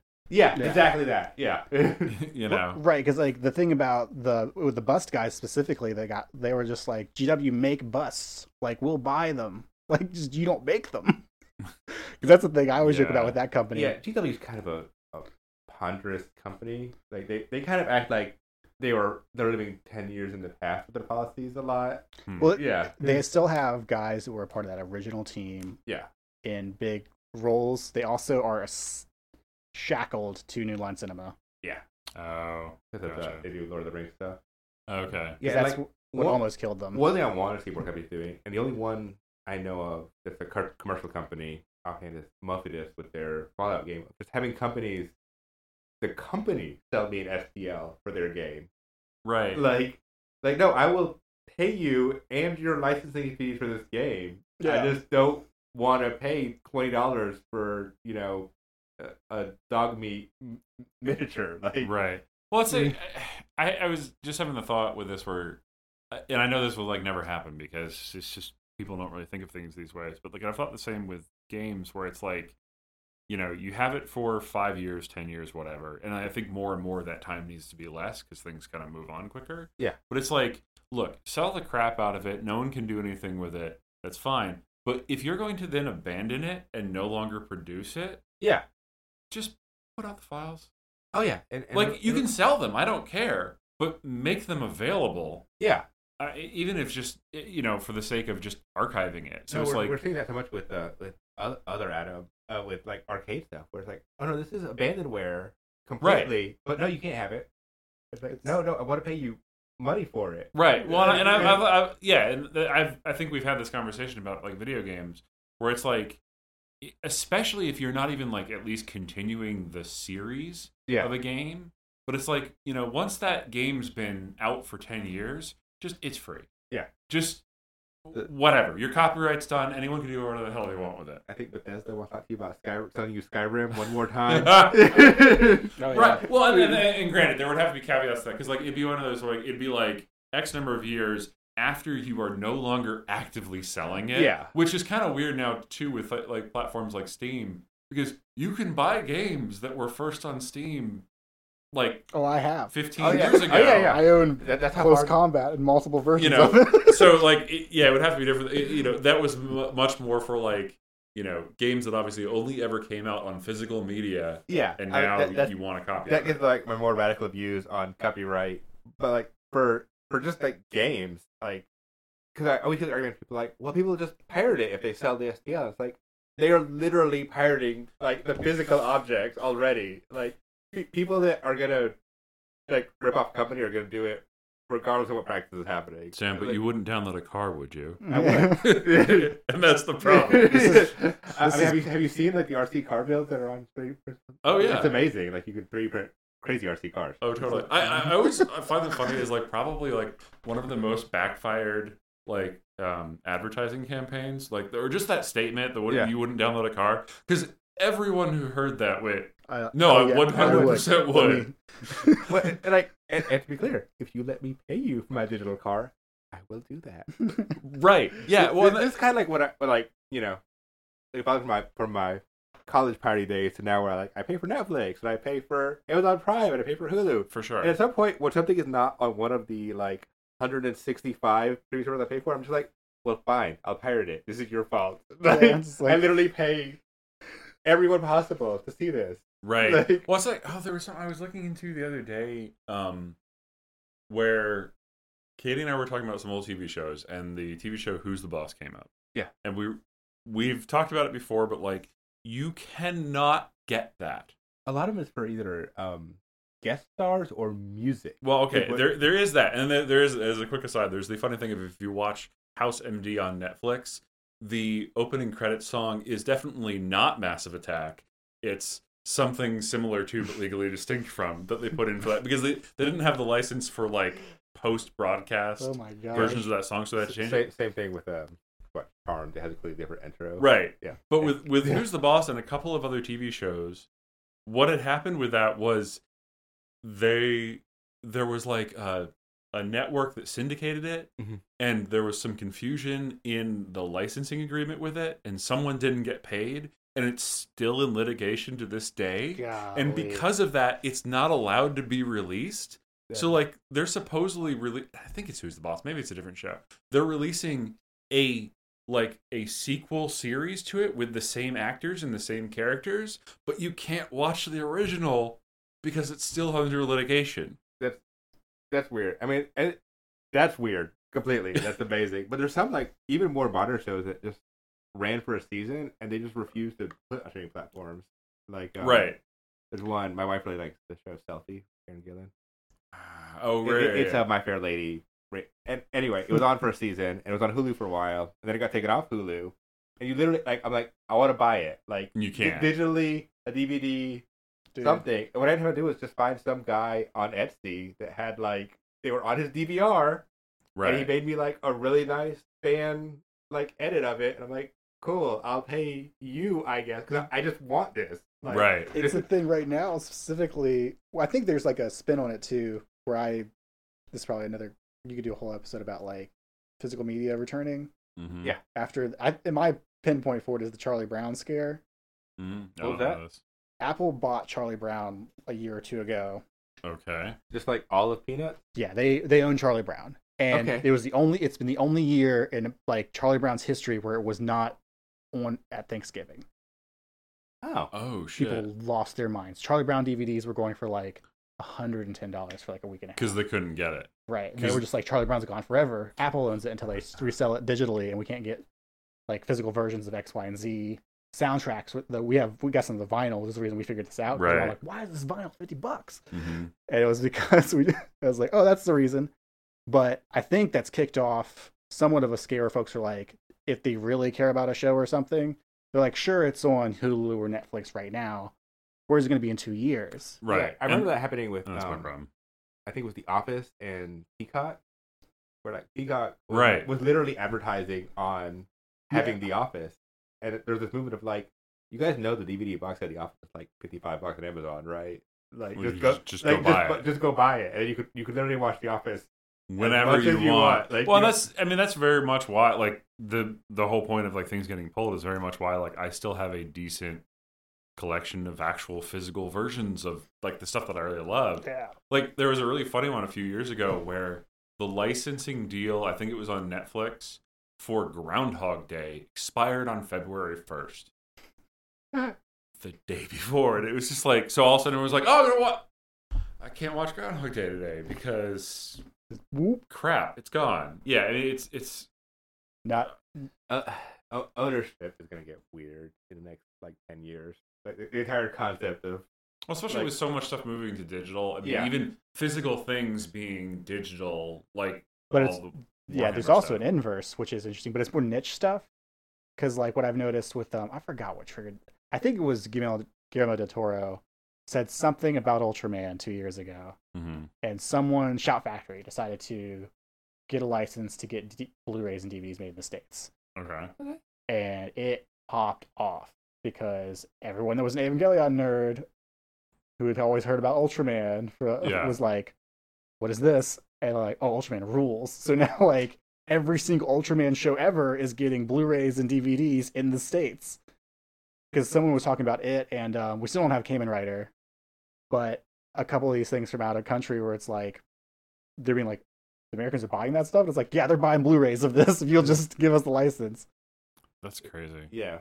Because I think it's Discotech is the name of the company, but they try to find, this is what I'm way interested in, is stuff that's just not physical media, does not exist for it, or hasn't since like the 60s or the 70s, and getting Blu-rays and DVDs made of it. They've got a lot of Japanese Lupin movies imported over on DVD. A big one last year was Nutcracker Fantasy. Okay. Which is the animation team for Rankin Bass. It was a Japanese only thing they did. They didn't get to the States, but they went and got this. So it's a Rankin Bass movie in quotes of the Nutcracker, but not Rankin Bass. It's just the animation people. Right. Because they did all their stuff over in Japan. Yeah. That's so weird. We like something that's gonna have to get settled. Of like owning digital things and like and 3D printing is only gonna get more common. Like years. I mean, like we're not at that point yet that Brie Pettis, back in the early 2010s was like everyone will have he was the founder of MakerBot, or one of them, but everyone will have a 3D printer in their home and they'll just print the things that they need. We're not there because there's still not that level of hit the button and now you have the part. And we're getting there. We're at level now. I mean, this happened with role playing games. I don't know how long ago, but like there was this big argument of like, well, we can't sell the PDF of our rules. Oh yeah. People will just distribute it. Right. Like we have to like sell the actual book, and like it was just like because like who owns digital file once someone pays $10 for it? Right. Are they just going to distribute it? And the answer is some people will, but a lot of people are still just going to pay you the $10. Well, yeah, that's like yeah. Go ahead. The Powered by the Apocalypse guy who's just like, here's my rules, they're free. I also sell the book for $10. And it's just like he went like posted on Twitter like his sales where it was like where people just saw the rules and they're like, yeah, I'll buy a copy of this. Like, Right. Yeah. Well, I find like the sales schemes of those things are interesting because, like, especially with back in the early 2000s and stuff, and all the music recording industry was like freaking out because like people are stealing our music and we're losing business. It's like you weren't though, because they weren't going to pay for it anyways. Yeah. Like, they might have paid less for it, and then like you even get into things where like Nine Inch Nails and like Radiohead and a few others started doing pay what you want, and those just went like crazy because it exploded. They sold more than they thought because when you have that thing, there are a lot of people, like apparently all of us, who are willing to pay for the thing. Yeah. There's a lot of people who think that they're entitled to get it for free, which I think is really more of a minority. And then there's a lot of people that are like, well, I can't pay you $100, but I can pay you $10. Yeah. And if you go, cool. Yeah. I think it's $10 hard to get that, like the business guys are like, no, the way we're gonna make more money is we're gonna make this easier to steal. It's like, wait, what? I mean, like, but it kind of can work out that way. Well, it can work. I mean, like, again with Nine Inch Nails and Trent Reznor, like he just like threw USB sticks with like all of his music on it, like non-DRM'd, and even like started like out at concerts. Yeah, and even like started releasing the like whatever the software they use for mixing music, Pro Tools or whatever it was, like the master like project file, so people could mix and match their own. And the stuff went crazy because everyone was like, they got literal like remix records he later sold. They got free advertising for it, and everyone wanted it. I mean, that's weird for musicians because they make a lot of money at concerts too, right? Which is not true of like a television show. This is true. This is television concerts. I do always find it funny though, where like especially this has happened with musicians, or I think it's even happened with a couple of books, where it's like, oh no, it leaked onto BitTorrent. Yeah. Oops. And like, they totally did it themselves, but it was just a... I know Death Grips did that 110% when they were first, like, right. Just like... Our hot new single actually got released. Definitely don't go download it. Yeah. At this magnet link. It's like, exactly. That band, they had a falling out with their record label. The record label was just... And they're like, we'll just put it out there for the record label. It's like, no, you won't. And they're just like... And the label's like, damn, we just lost that deal. Yeah, it's a weird. I mean, to tie back, like increased consumption can like help. Like even if someone doesn't pay for something, they can. If they tell someone else that person does pay for it, right? If the first person had got it for free, would you have gotten either one of them interested in what you were doing? Right. Is a weird. Well, it's like I feel like with things like for example, like on Audible, I would love it if it was a lot easier for me to be like, hey Sam, here's the book. Here's the first book. Yeah, in the series. For real. Because like I mean, like.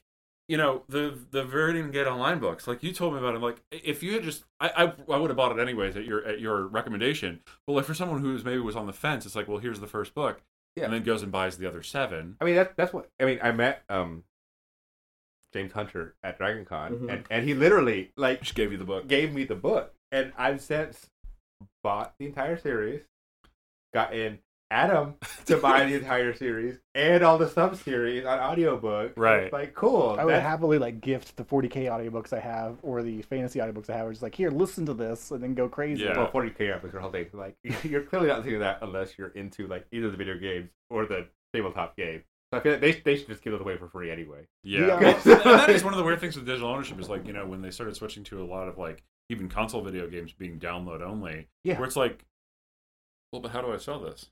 Like that was you don't, and that's the problem. But it's like, even beyond selling it, I mean, there was plenty of times, in high school or college where it was just like, oh, hey, can I borrow the game for a week? Yeah. And then I go out and buy it myself. So like, it's interesting with the printable stuff where it's like you can at least kind of get a taste of it, and then like how is that going to work really licensing wise? Yeah. I mean, People who love it is the people selling 3D printers. Yes, this is true because that has absolutely exploded. I mean, Elegoo and like I don't know how many Mars during 2020, but a lot. Given the fact that they're constantly out of stock, both the like the Photon series or Anycubic and Elegoo like are always out of stock.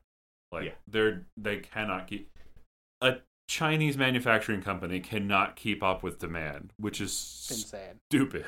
Yeah, weird to think about because like I still have to explain to my like certain folks I don't think will ever grok it because I don't own a resin printer. Don't know if I will. Mm-hmm. Well, in a year, you guys can laugh at me when I have like one or two. Yeah, well, that's the way it works. They replicate. Yeah, Yep. I mean, we already got Michael already has his in his garage. Yeah, it's just like when I walk into your garage, I was just like, I don't know if I'm here yet. I think what'll happen is if I get insulation in my garage better off than it is right now, Right. that would be a spike. Because my issue with my garage is like super gross, just because it's like you were talking about where you did your remodel for yours.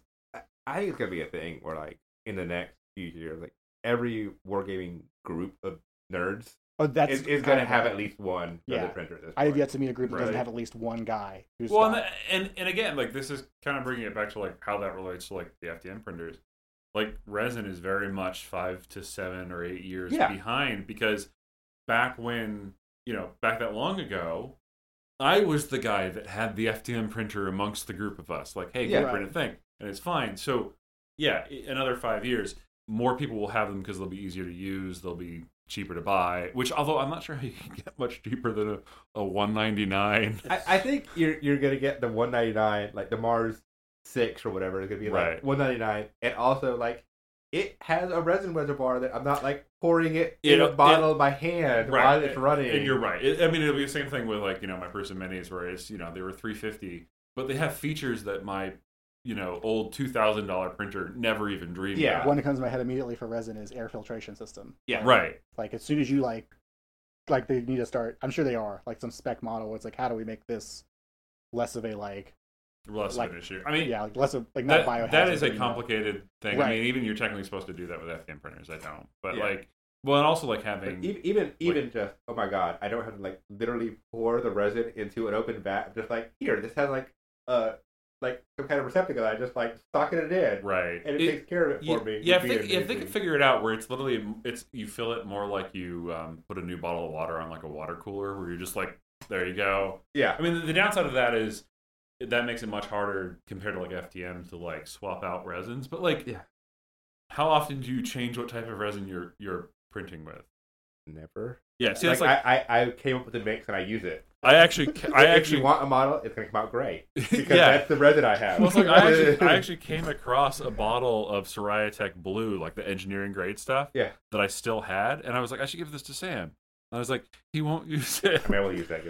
Okay. Yeah, but it's one of those things where like you have to swap out the vat and all that stuff, and I still need to get a better funnel because I still have the funnel that if you pour resin too fast, it collapses. Oh yeah, and that's when you just have a biohazard. I totally didn't do that once or twice. Yeah, that's always like that because I know for myself I'm a being of chaos, and that's what always keeps me like I'll get it eventually. I just have to make sure I'm still not a being of chaos because like honestly, wait a generation on these, which is gonna be like a year. Yeah, well, and it's one of those things where if you can get them where like they auto load themselves, if you can get them where they fail less and the cleaning up a failure is easier. Yeah, I could also see.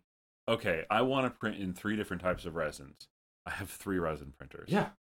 I've got At that point, if they're cheap enough, that's not that crazy. No. I mean, I kind of do that with my FDM stuff. Not for wargamers, where we're like, I want, Cold War era American tanks, and I just spent $300 on pewter that's coming from England now. Like, and that's like a normal, like, no one would blink at me. If I told Caleb I did that, he'd be like, cool, when are they getting here? Yeah, like, awesome. Hell yeah. I like, later this month, I am probably ordering like $400 of stuff from England. Yeah. So, like, when you're like, no, this is a $400 machine that will print everything. Right. Like, it's the only thing that's keeping it is ease of use at this point. Yeah. It's ease of use. It's just, the big one, a big barrier for a lot of folks is they have an apartment. Yep. Right. And you did not. Oh my god! Do not use a resin printer indoors. No, it's just like I used low odor resin in my garage, and I can still smell it in my house sometimes. It permeates. It's very thin, and it just moves on the current. Yeah. Well, I mean, it's like we were, since I work in the laser industry, like we still run into that with people being like, what can I do about the smell, from engraving stuff in my laser? Where are you running it? On my kitchen table. Don't do that. Yeah, don't do that. Yeah, please, and I'm talking, for your own I'm talking about like diode lasers, so they're like not even enclosed at all. Man. There's no exhaust. There's not. It's just it's just a gantry with a diode laser on it, and you're just engraving it. It's like I've done that in this office, and the entire room looks like a Cheech and Chong concert. Looks like it's filled with weed smoke. No, I'm aware, but Cheech and Chong are movies, not musicians. Yeah, but they would also do like stand-up. Not concert, but a show. Show. There we go. Flaming Lips concert. There's a good experience. What? Flaming Lips concert. Yeah, that. I was trying to visualize like Fish concert. Fish What- concert. whatever. There you go. Sorry, what are those? Visualize tie-dye Yeah, and no, belief. like Katie, No, I Katie understood the walked by reference. my office one day, like when I had done that big plotter, and it was just a haze of smoke on the top of it. I was like, yeah, I'm still working on the exhaust. That's It's incredible. yeah, but companies need to like adjust to that fact. Like these printers are there, fine. and the sculptors are right behind. So I don't know if they need to Right. get into like selling it themselves or being like, hey, you're a Warhammer licensed sculptor or yeah. something. Like, and we Like- give you 10% of your cut. I don't care what it comes out to be. The only thing they've been doing like the 3D printer manufacturers, because Anycubic's done this at least twice, is there's like at least 10, if not 15, wargaming YouTubers. yeah. Mm-hmm. And every single one of them had someone send them a 3D printer. Like Anycubic sent Miniac one I know, Yeah. where it's just like, here's a 3D printer, Right. do a video on it. And Yep. of course, it's like the smartest thing on the planet to do. Yeah. 'Cause- Oh, yeah. These are like not defend. Like you can't, as much as David wants to, you cannot like copyright the concept of a space marine. Yeah. Like you just be like, these are my Galaxy brothers for my made up war game. In, like- Not 40K. Well, and I think one of the things that you come down with that is, and this is a thing near and dear to my heart, which is like the copywriting of physical objects, Yeah. which I've dealt with open source electronics, yeah. where it's like I can copyright it, but someone can make the exact same circuit. You can't really copyright a circuit. Yeah. Yeah. You can patent it, This which is worse than that. This is copywriting like an ephemeral concept. Like, right. Like, no, it's a dude with like big shoulder pads and a gun. Like, you can't do that. It's like, Yeah. What? The I think if I'm trying to, I need to do research on what they actually shut down, because I think what the big deal was is not Space Marines, because they don't get mad about Space Marines per se. Well, they do. They tried to literally trademark the name Space Marine Right. and sue a woman over it. But the big one was there was like 2 or 3 characters from their books, Mhm. and that's what got like I forgot which guy it was, but someone made a bust that's like I mean, that's totally legit. Like this is of like actual yeah, like it people. was a Like, very I can't sculpt Christopher Walken, and I just start selling busts of him without him getting. Well, he might like it, but I mean, although that's a weird one though, because like there are sculptors that you can buy, like one that was going around on all of the 3D printing YouTubes was like a bust of Joaquin Phoenix as the Joker, and it was like it is his likeness, and people are selling that STL. yeah, that's probably not legal. Like as far as like we were talking about, like as far as anyone caring enough to take Right. only I've seen one instance of where someone cared enough, which it was weird. It was BBC for this war game that does like Spy-Fi. Mm-hmm. They did these are not Doctor Who figures. Oh yeah, don't mess with Doctor Who. BBC did not care until another wargaming company agreed to a license agreement with them, and then they had to tell those other guys. Right. Yeah, Shut I mean, down. It's only illegal when it actually impacts your business. Yeah. Which, if they don't have another licensing deal with another company, it's helping their business because more people are into that thing.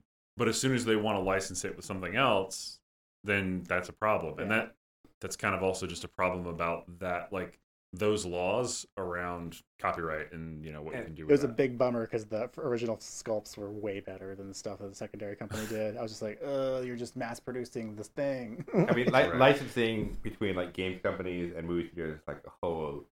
The best one is in the 3D printing space. I was going to say earlier, MechWarrior or BattleTech, I think it was like an import of something, but the STL came out for it.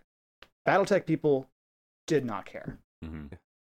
Harmony Gold Yeah, did very care. upset. Yeah. Because it was just like amazing. Yeah. On how relentless that company was. and I mean that there's a lot of inertia around that aspect of like, no, these like movie studios and stuff are not giving this up. Like movie studios are like, no, Yeah. You lived with like Blue Line Cinema for the Lord of the Rings stuff at one point. That was a whole Oh. mess for GW because they had to anything they wanted to produce that wasn't in the movies, that wasn't the Lord of the Rings. I think they had to green light with New Line in case New Line was ever going to do something with it. Because they didn't want to have like two versions of the same. Kind of run into like the Marvel problem you get sometimes. And like that's the weird thing, like so that you could like sculpt like Elf Ranger, and that's fine. But if you're like Legolas, then like that's a problem. Right. No, that's fair. It's funny. That reminds me a bit of like the like 80s animation, specifically, obviously the one that I know about is He-Man, where because that show was effectively just an ad for the toys. Yeah. But unlike a lot of the other shows at the time, Filmation had pretty much the rights to do whatever the hell they felt like with the show. They had to integrate certain toys that were coming out, but they could also come up with new characters, which normally would be like a big no-no.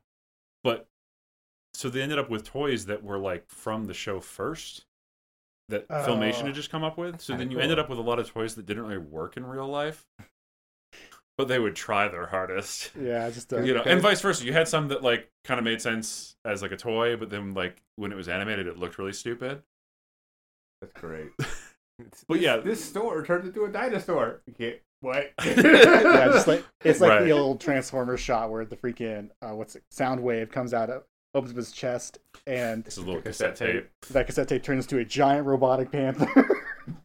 Yeah, it's fine. It's like it works. It's functional. I mean, and there's stuff like that, but it was like one of those where like it was like, well, where did it come from? Like, were the toy creators creating it, or did it come from the show first? And sometimes that was that was fuzzy always with it. And they would just come up with completely like random characters, and then like, what? I have no idea. One of the you talk about crazy, and it's true as far as that stuff goes. Mm-hmm. Games Workshop with Blizzard. I don't know if you guys ever heard that one. Mm-mm. Blizzard's folks were making a game for Games Workshop. Okay. Like a video game? Yeah, before Blizzard was a thing. And they did not greenlight it, and then the Blizzard folks went away and made Orcs versus Humans. Oh, so that's where Warcraft came from. Warcraft is so they were basically doing a game on spec. They were just hoping that they would purchase it. And then they didn't. And then GW, like 5 years later, is just like, oops. Well, and that's funny, because like StarCraft is a lot of the reason that like they look like GW Space Marines. Like, because they literally were. Yeah. Wow. And it's a lot of reasons like you can't be like, well, you can't patent big shoulders because StarCraft is right there, and like you guys, they're not crazy. that different. Also, Space Marines come from Starship Troopers. I've heard Heinlein. More than Starship Troopers, the big thing Space Marines come from is Judge Dredd. Yeah, that's true. Those dudes were their 80s. They were like 20 years old in the 80s, and British, so they love Judge Dredd. Right. Because there's a great article about talking about how like all their designs went into like this big riff on 80s British culture. Yeah. Like they had a bad. I think there was a miniature for at one point. I mean, I guess evil Margaret, like space Margaret Thatcher, the miniature they made. I mean, that's what was it Necromunda is basically? Yeah, exactly. Like, was it Mega City 1? Like, because they just love that stuff so much. All right, we are at well past our 90-minute mark where we start rambling. Yo, we're rambling now? I don't know what you're talking about. Yeah, this was a particularly rambly episode. That's my effect. I don't think we got any conclusions. I had fun.